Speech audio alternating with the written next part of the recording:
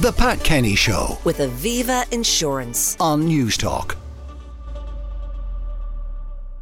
Antisocial behaviour on public transport is under the spotlight again following the near suspension of a bus route in Dublin. Last week we heard how locals living around the Clondalkin area could have been without a bus service. This was due to the level of harassment from young groups targeting buses. So our reporter Josh Crosbie has been looking into antisocial behaviour on buses, and he's with me now. Josh, good morning. Good morning, Pat. You met with people who were actually dealing with this on the ground. I did. So firstly, just to reassure anyone living in the Clondalkin area, buses are operating as normal. There were concerns the number 13 was going to be suspended from entering certain housing estates due to, as you said, the drivers not feeling safe. But that plan was paused.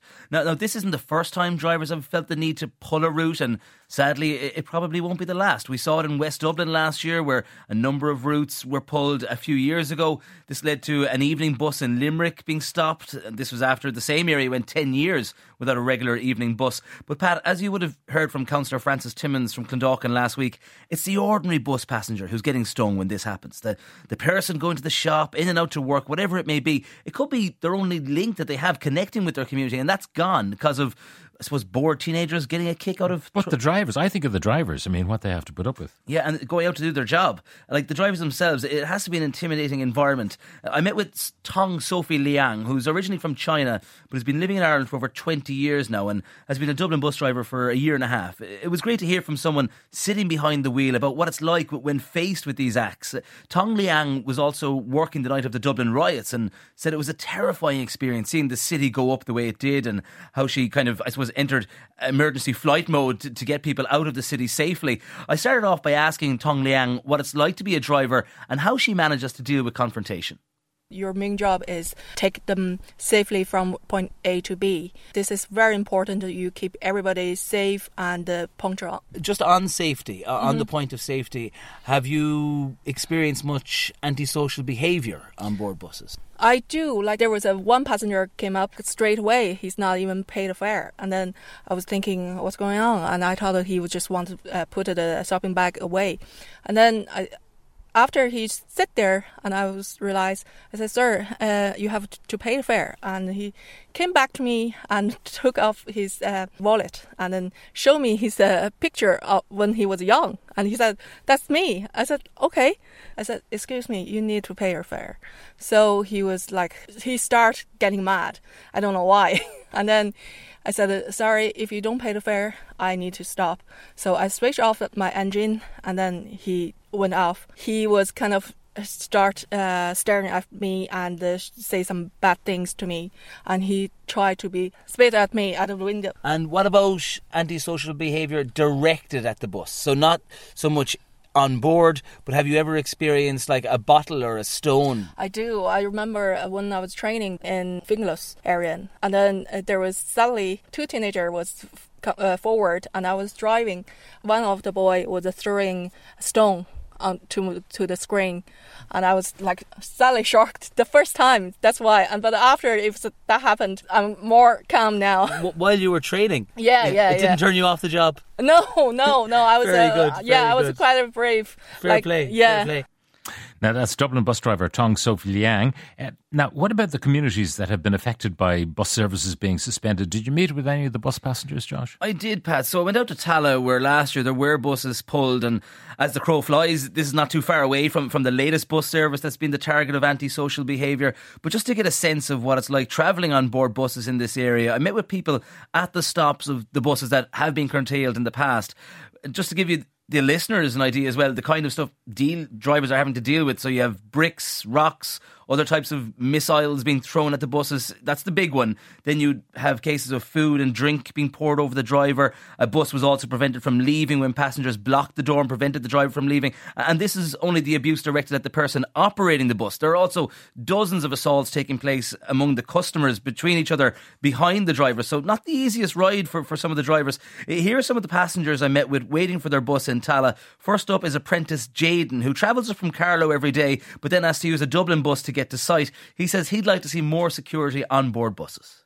I've witnessed a few altercations, alright, but... Are passengers fighting with passengers, or would it be abuse towards the driver? Sometimes, and I witnessed something there a few months ago where one of the Dublin bus windows got smashed out of it. That disrupts your service then, and make you feel unsafe. Like, would you feel a bit intimidated using the service at times? Sometimes, like, but sure, you know, you have to get to work.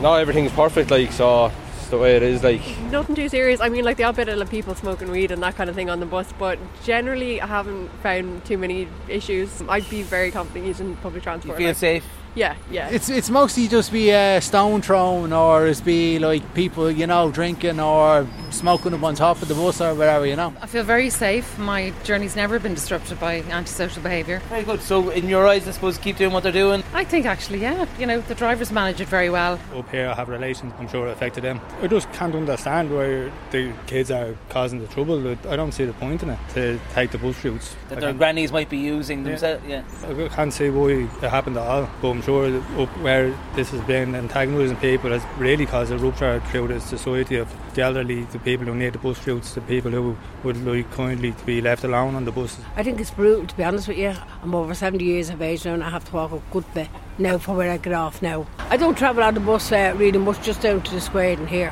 What would you say, I suppose, to the people who are making the calls of suspending buses and pulling buses? Well, if there's any trouble on the bus, I say they have a right to pull the buses, yeah.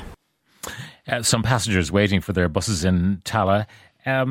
We have the text here. Taxi drivers are experiencing the same issues at night. It'd be great to cover this on your programme. And apropos of our last item, we came across a taxi driver who said people who are jarred are much less dangerous than people who are coked up as passengers in a taxi. Anyway, so what are the unions saying? What are the operators saying about all of this? Well, Dublin Bus says its fleet is fitted with CCTV cameras with up to 11 internal cameras and 3 external cameras fitted on the more modern vehicles, and that the vehicles have a radio which gives immediate contact to the central control centre, and in cases of serious incidents on board a bus, central control will coordinate with the emergency services. I was also told that there are mobile inspectors in the city centre who are available to attend incidents, and more recently it's operating a schools education programme which highlights the importance of bus services within the local community, and that this has assisted in the reduction of incidents of antisocial behaviour. When it comes to the unions, Pat, they've been long calling for a dedicated transport police to tackle this, and I met with Sean Yates, who's the chair of the Dublin branch of the National Bus and Rail Union. Sean says there are steps that have proven to work, but says the people involved need to face consequences so it will deter others from doing the same thing in a different area. They don't care. There's no punishment for them, so they seem to think they get away with it, and the guards are tied up in relation to they have to give GALOs, and we don't feel that's good enough. We think that basically the parents should be involved. When youths are caught, the cost involved for Dublin Bus and other road users should be borne by the parents. How often are you hearing of bottles being thrown? Is it daily, every... Yeah, well, I mean, if you go around the depots around the city, you would have incidents on a daily basis. Now, out in Jobstown, where we dealt with a lot of antisocial behaviour, that has come down an awful lot, because when we pulled the buses out of that area for a number of months, the local community, the parents and the community leaders got together, along with the guards, Dublin Bus and ourselves, and we put in place protocols that the drivers were happy with. And since those protocols have been adhered to, the levels of antisocial behaviour, certainly in West Tallaght, have dropped.